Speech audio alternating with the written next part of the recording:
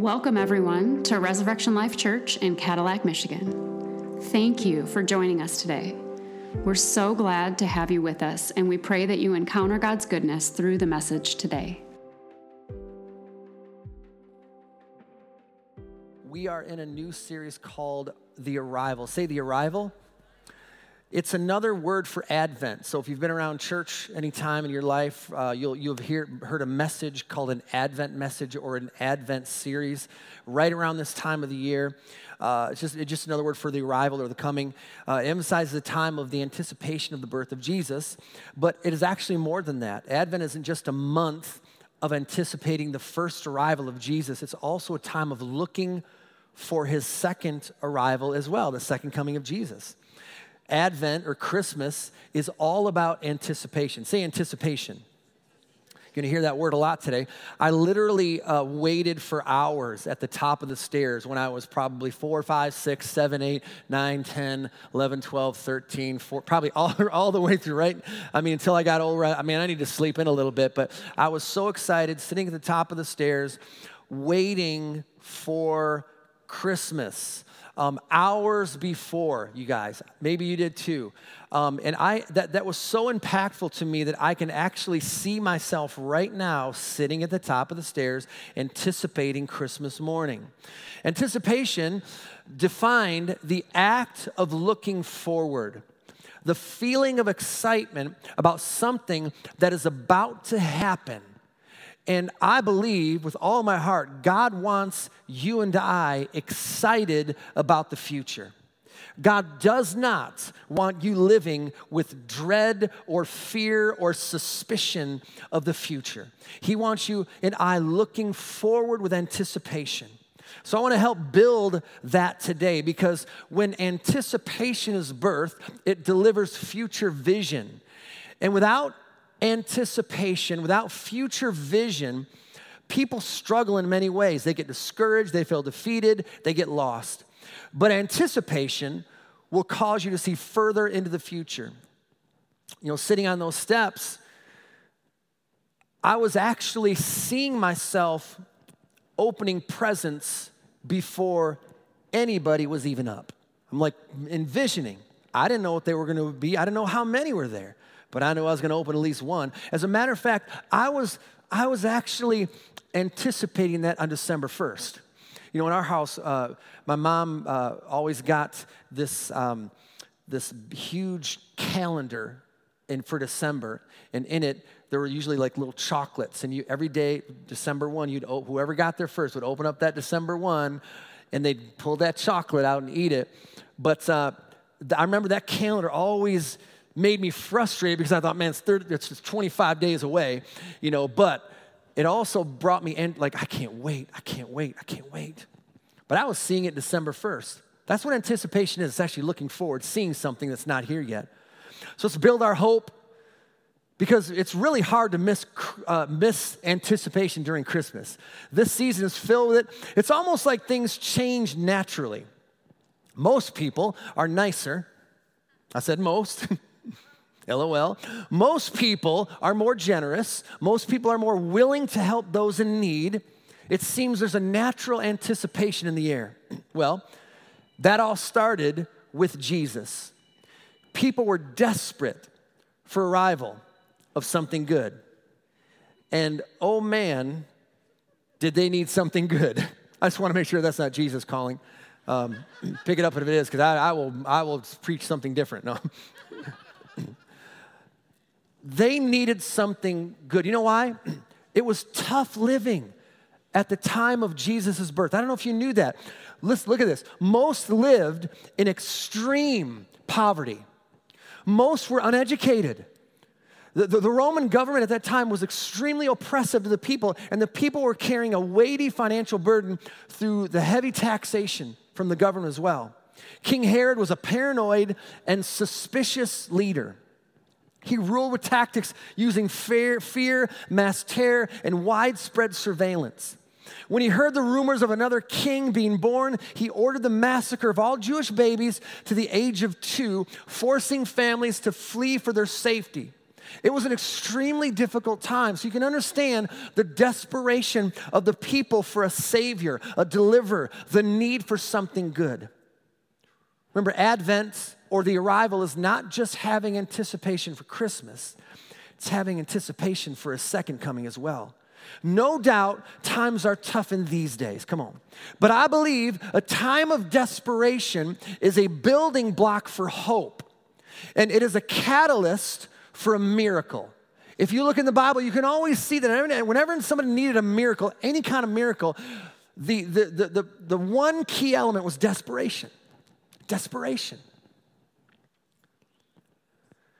We live in a time of desperation, but actually God is saying, I want you to have anticipation for God to deliver something good, because that's always his heart.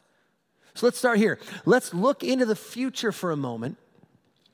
Did you realize that about 1/4 of the entire Bible is prophecy, meaning predictions of the future? And 90% of all of that prophecy is about the second coming of Jesus. 90%. So it's crystal clear that Jesus will arrive a second time in the future. John 14:3. And if I go and prepare a place for you, I will come back again and I will take you to myself, so that where I am, you may also be. This is Jesus talking. And then this in Revelation 22:12, look, I'm coming soon, bringing my reward with me to repay all people according to their deeds. That's why it's so important as Christians to let the Holy Spirit flow naturally to do good works for people, to do things that are good, to be kind and generous, not to be fuddy-duddies or, come on, but to really open up our generosity for the people around us, your family, just to give them a hug, encourage them. These are the days that those things are needed the most right now. Excuse me. Jesus is arriving again, a second time. Question is, are we ready? Here's a phrase I say from time to time. Stay ready so you don't have to get ready. Stay ready so you don't have to get ready. So let me just give you a picture. Parents, those of you who have kids in sports, and this happened a few times with me, when all of a sudden we're just rushing. We got to get Levi or Annalyn to a certain place at a certain time. They got to get there for the meet or for the game, and all of a sudden we're just rushing out of the house, and we get there, and we forgot something. Shoes, uniform, ball, money, kid. It happened, not at a ball game, but it happened once when Emily and I were at church. We've been in ministry for a long time, but I remember we didn't communicate who was going to take the kids home that day. And so she's home, I got home, I'm looking around thinking, where are the kids? She goes, where are the kids? I said, where are the kids? She goes, where are the kids? We get a call from, excuse me, from church. Just let you know, I'm still hanging around, your kids are still here. Nobody's at church. I said, oh yeah, Emily forgot. Went and picked him up. Still happening today, right? Adam and Eve, it was the woman's fault? Yeah. Anyways, it wasn't. It's my fault. Matthew 24:42 says this, so you too must keep watch, for you don't know what day your Lord is coming. Truth is, we may not know the day or the hour, but we can certainly know the season. We can see the obvious signs. Jesus taught us that. Just look around. We're closer than ever before for a second arrival. So let me build your anticipation with a few facts, a few signs of the times, because his second arrival will be marked with signs and wonders. They've been predicted in the Bible for thousands of years. Jesus refers to these signs as birth pains. Birth pains. You don't have to say amen to that. They would increase as the time drew near. And it's amazing to see, in my view, the acceleration of these signs, especially within the last 50 to 60 years. Jesus spoke of these signs, and they're actually some difficult signs. Wars, famines, earthquakes, and outbreaks. And other signs like increase of knowledge and travel, and the rebirth of God's nation, Israel. Those would be some of the indications of his second arrival. And really, your homework today is to go home and read Matthew 24. Say Matthew 24. Go ahead and read that. And Jesus shows us what's going to be happening in the last days. So within the last 500 years, all of the signs that you'll see in Matthew 24 that Jesus talked about have actually increased. And actually, they've increased dramatically over the last 20 years. We are seeing an acceleration in all these things, wars, famines, earthquakes, and outbreaks. An increase of birth pains. You guys still with me? And how about this sign? So those are some of the signs. We won't dive into those. I just want to give you a couple today. How about the sign referring to the last days? God speaks to Daniel in Daniel 12:4. It says this, but you, Daniel, keep this prophecy a secret. Seal up the book until the time of the end when, say when many will rush here and there and knowledge will increase. Let's call that an increase of knowledge and travel. Just think about it for a moment. In the 1900s, only just over 100 years ago, we were horse and buggy. Now, jets, bullet trains, rocket ships, really just in the last 50 years.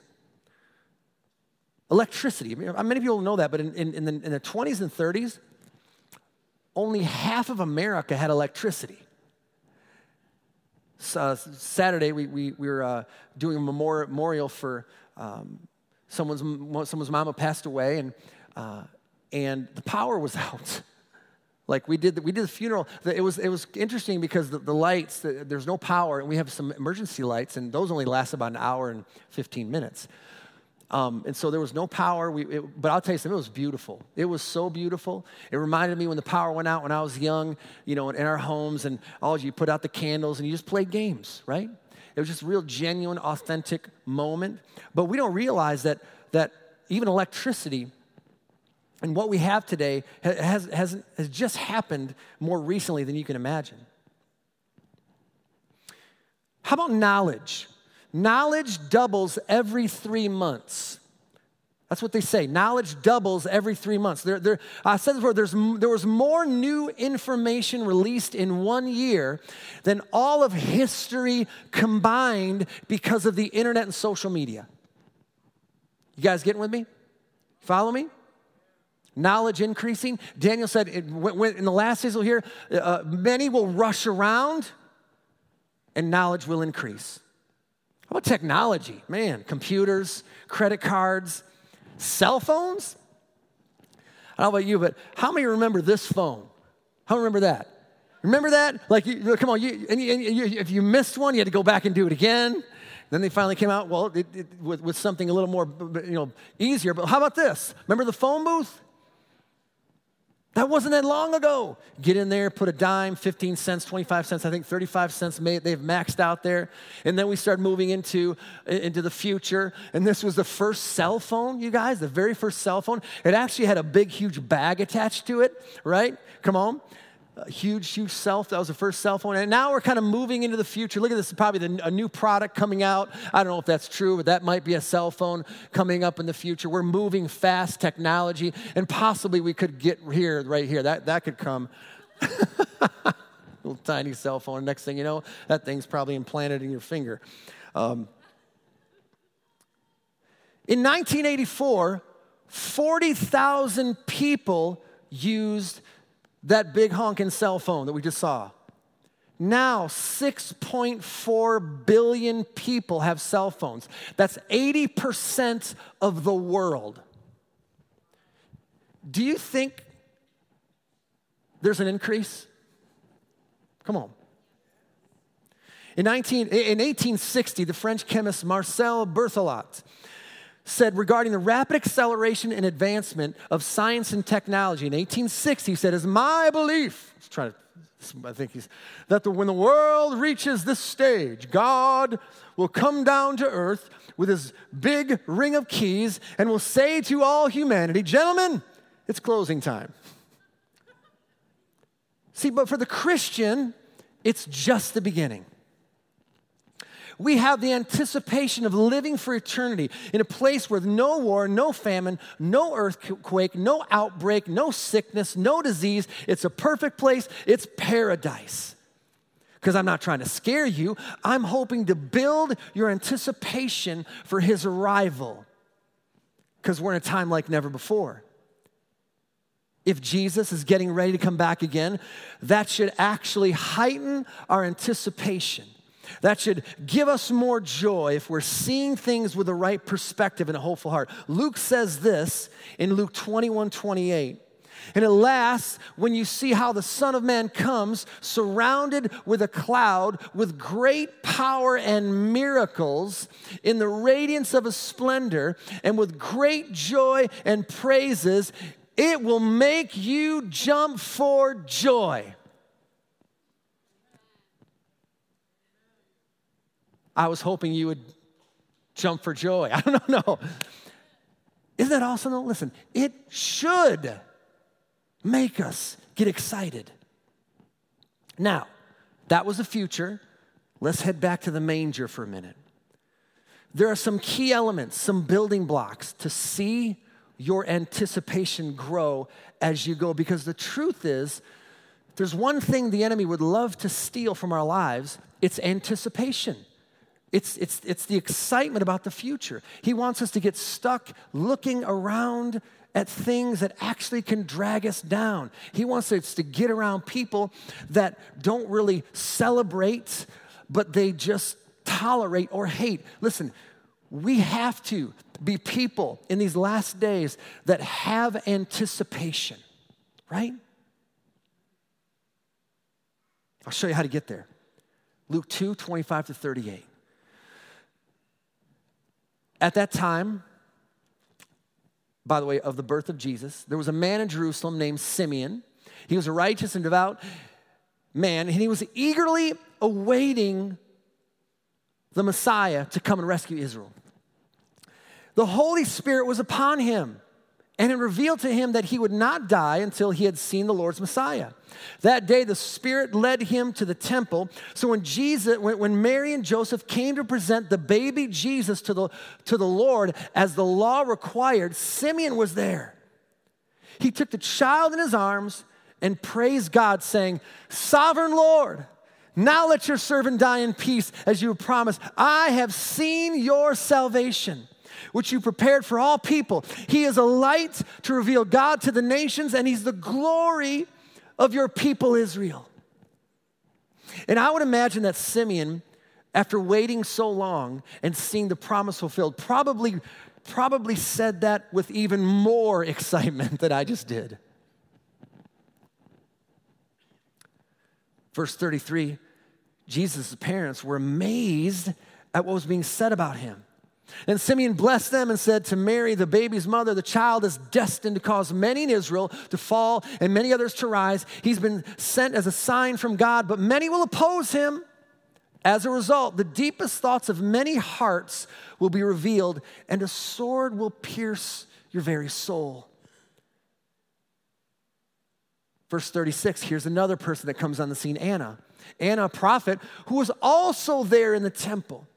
She was the daughter of Phanuel from the tribe of Asher, and she was very old. Her husband died when they had been married only 7 years. Look at this. Then she lived as a widow to the age of 84. She never left the temple, but stayed there day and night, worshiping God with fasting and prayer. Wow, that's dedication.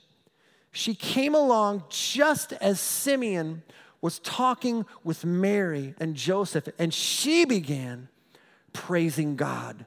She talked about the child to everyone who'd been waiting expectantly for God to rescue Jerusalem. Can you imagine the joy Simeon and Anna felt upon finally having this hopeful expectation fulfilled? It must have been jaw-dropping. If you ever had jaw-dropping moments in your life, that's when I met Emily. I couldn't speak. When I met Anna, Lynn, and Levi for the first time, speechless. So, here we go. Let me give you a couple things and I'll get you on your way. unless you want to stay day and night like Anna did and worship in the Lord. I'm just saying that lady was awesome. Luke 20, well, we got to get going eventually. Luke 2:25-27. Look at this. At that time, there was a man in Jerusalem named Simeon. He was righteous and devout and was eagerly waiting for the Messiah to come and rescue Israel. And here we go. The Holy Spirit was upon him. Let me just say this first. If you want your anticipation to build, you and I will need the help of the Holy Spirit. He's real. He's God. The Holy Spirit is real. We need him. The Holy Spirit is the engine of your anticipation. So the Holy Spirit was on him, verse 25, verse 26, and had revealed to him that he would not die until he'd seen the Lord's Messiah. That day the Spirit led him to the temple. So when Mary and Joseph came to present the baby Jesus to the Lord as the law required, the Holy Spirit's the engine of our anticipation. He will start you up, he'll get you going, and he'll keep you going. And maybe you're here today and your anticipation needs a little maintenance, like mine has throughout the years, right? Just invite the Holy Spirit, the great mechanic, to put some much-needed oil in the rusty places, in the areas that may have seized up over time. So what I want to do in just this moment, we're going to continue. I want to invite the Holy Spirit, if we can, in this moment. And I would ask you just to lift up your hands. Now, as believers, we just prayed a prayer. The Holy Spirit lives in us. I'm asking for the Holy Spirit to come upon us, because that's the key thing. With Simeon said the Holy Spirit was upon him. There's a difference between having the Holy Spirit in you and upon you. Like, he just wants to overwhelm us. So here we go. Just pray this prayer. Say, Holy Spirit, I welcome you and I invite you to lead me and guide me, to fill me up to overflowing in Jesus' name. Amen.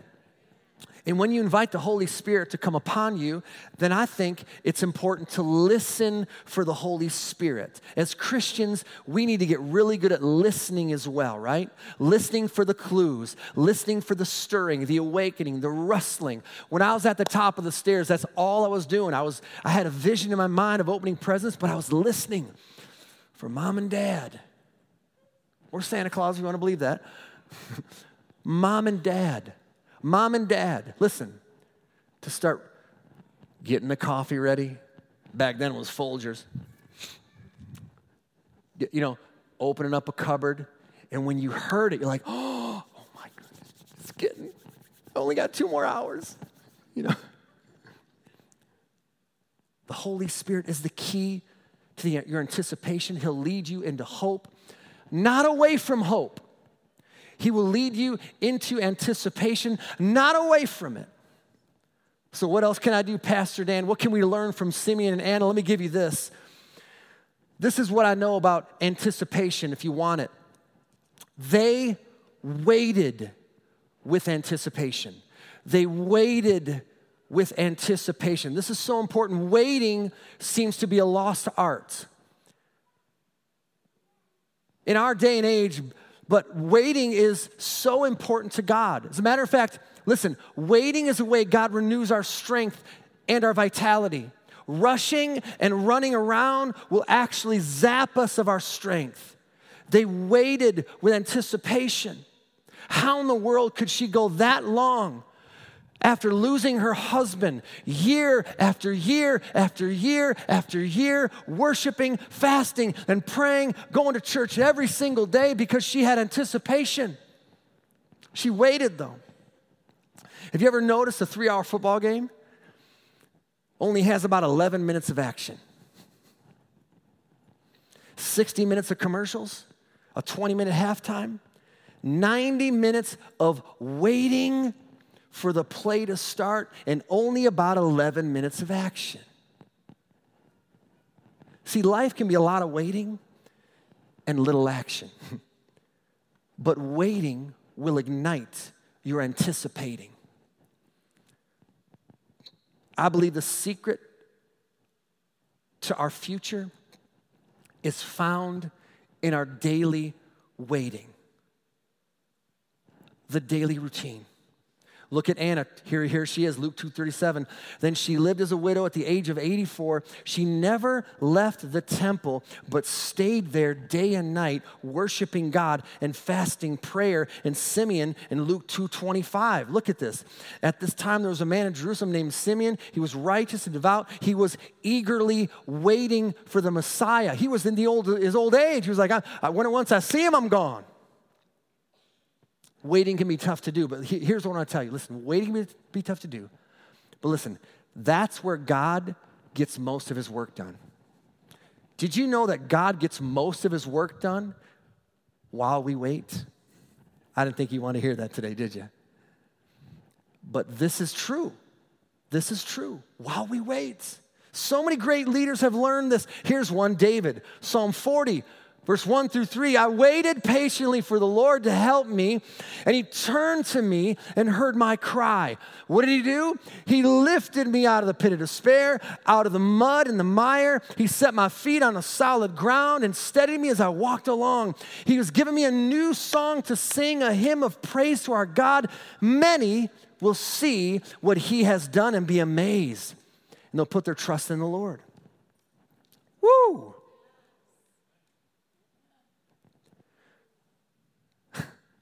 God gets most of his work done in the waiting. I've learned that lesson, that hard lesson. Rushing, right? Rushing in, get excited about something. And excitement is good, but not just hold back. Wait, hold your ground. So I want to just show you a couple things about this verse, and I'll let you go. Psalm 40, look at verse 1. Psalm 40, verse 1. I waited patiently for the Lord to help me. A couple things I want to show you. Translated, I waited patiently, means in waiting, I waited. Do you see how painful that can be? In the waiting, I waited. You ever felt that way? It's like you're just trapped. All you can do is wait, but that's good because God's working. So the word actually has a triple meaning, and let me just break it open for you because the Hebrew word is a picture. When you crack open a word, it gives you a picture. Here's the picture. The first meaning of that word means to bind together by twisting. Remember the game Twister? Anybody ever play that? Right? Come on, you get a bunch of people on a mat, and you start twisting, and you're all twisted up, and sometimes it's painful, especially if you're getting a little older, and you're twisted in there, and people are laughing and they're crying at the same time. Sounds like waiting, right? See, when you wait, God is making you one with him. He's twisting you as you're trusting him. He's conforming you while contorting you. There's definitely some pain in that process. To bind together by twisting is the first meaning. The second meaning, it means to gather or collect. This is what I love. In other words, while you're waiting, God is collecting. He's collecting your prayers. He's collecting your tears. He's gathering the right people. He's forming divine connections. He's opening new doors, creating new opportunities. All in the waiting. And the final meaning of that, if you do your research, it means to dance with joy. Makes sense, right? That's what David did. He said, I waited for the Lord. Now, here's where the struggle is. See, if you're waiting for the phone call, the text message, if you're waiting for everything to work out just fine, if you're waiting for all that stuff, you're off. Wait for the Lord. Right? Wait on the Lord. Because people are imperfect, they're going to let you down. They're not going to get back to you when you want them to get back to you. Sometimes they do, sometimes they don't. Sometimes they forget. Broken people, right? Don't wait on people. Don't wait on people. Wait. Look at verse 1 again. Psalm 40, verse 1. We got to look at that again. I waited patiently for Emily to help me. I waited patiently for Uncle Bob, Aunt Susie. I waited patiently for my mom and my dad. Nope. I waited patiently for the Lord to help me. And when I waited patiently for the Lord to help me, He turned to me and heard my cry. See, one of the biggest mistakes that we can make that I've learned in life is that when times get tough, we actually run to somebody else first. That's actually the biggest mistake that we can make. Now, God has grace for that. But what I want to encourage you to do is whatever you're believing for, whatever you're trusting God in, wait patiently for the Lord. The Lord, amen? The Lord. Because in time, you will dance with joy when He shows up and shows you what He did, how He worked things out while you were waiting. Don't let the rushing zap you of your strength. Find rest from the Lord and rest in your soul. And you'll find out that God has a perfect plan. It's amazing. The anticipation of Christ's birth wasn't just for 9 months in Mary's womb, but for thousands of years. Think about it. If I were God, at least I'm just telling you, if I were God, when the fall of mankind happened, I would have said, let's get to work. Come on. Give me a week. Give me 2 weeks. We'll get Jesus here. We'll get the Savior here. We're good to go. No. He didn't do that. He waited a good 4,000 years. God did. To build anticipation and some desperation. Letting people know that you can't get to heaven on your own. You can't get to heaven by the law. You can't get to heaven by your good works. I'll show you how to get to heaven. And it's through one person named Jesus. He's got to be the sacrifice once and for all. That's what God was saying for 4,000 years.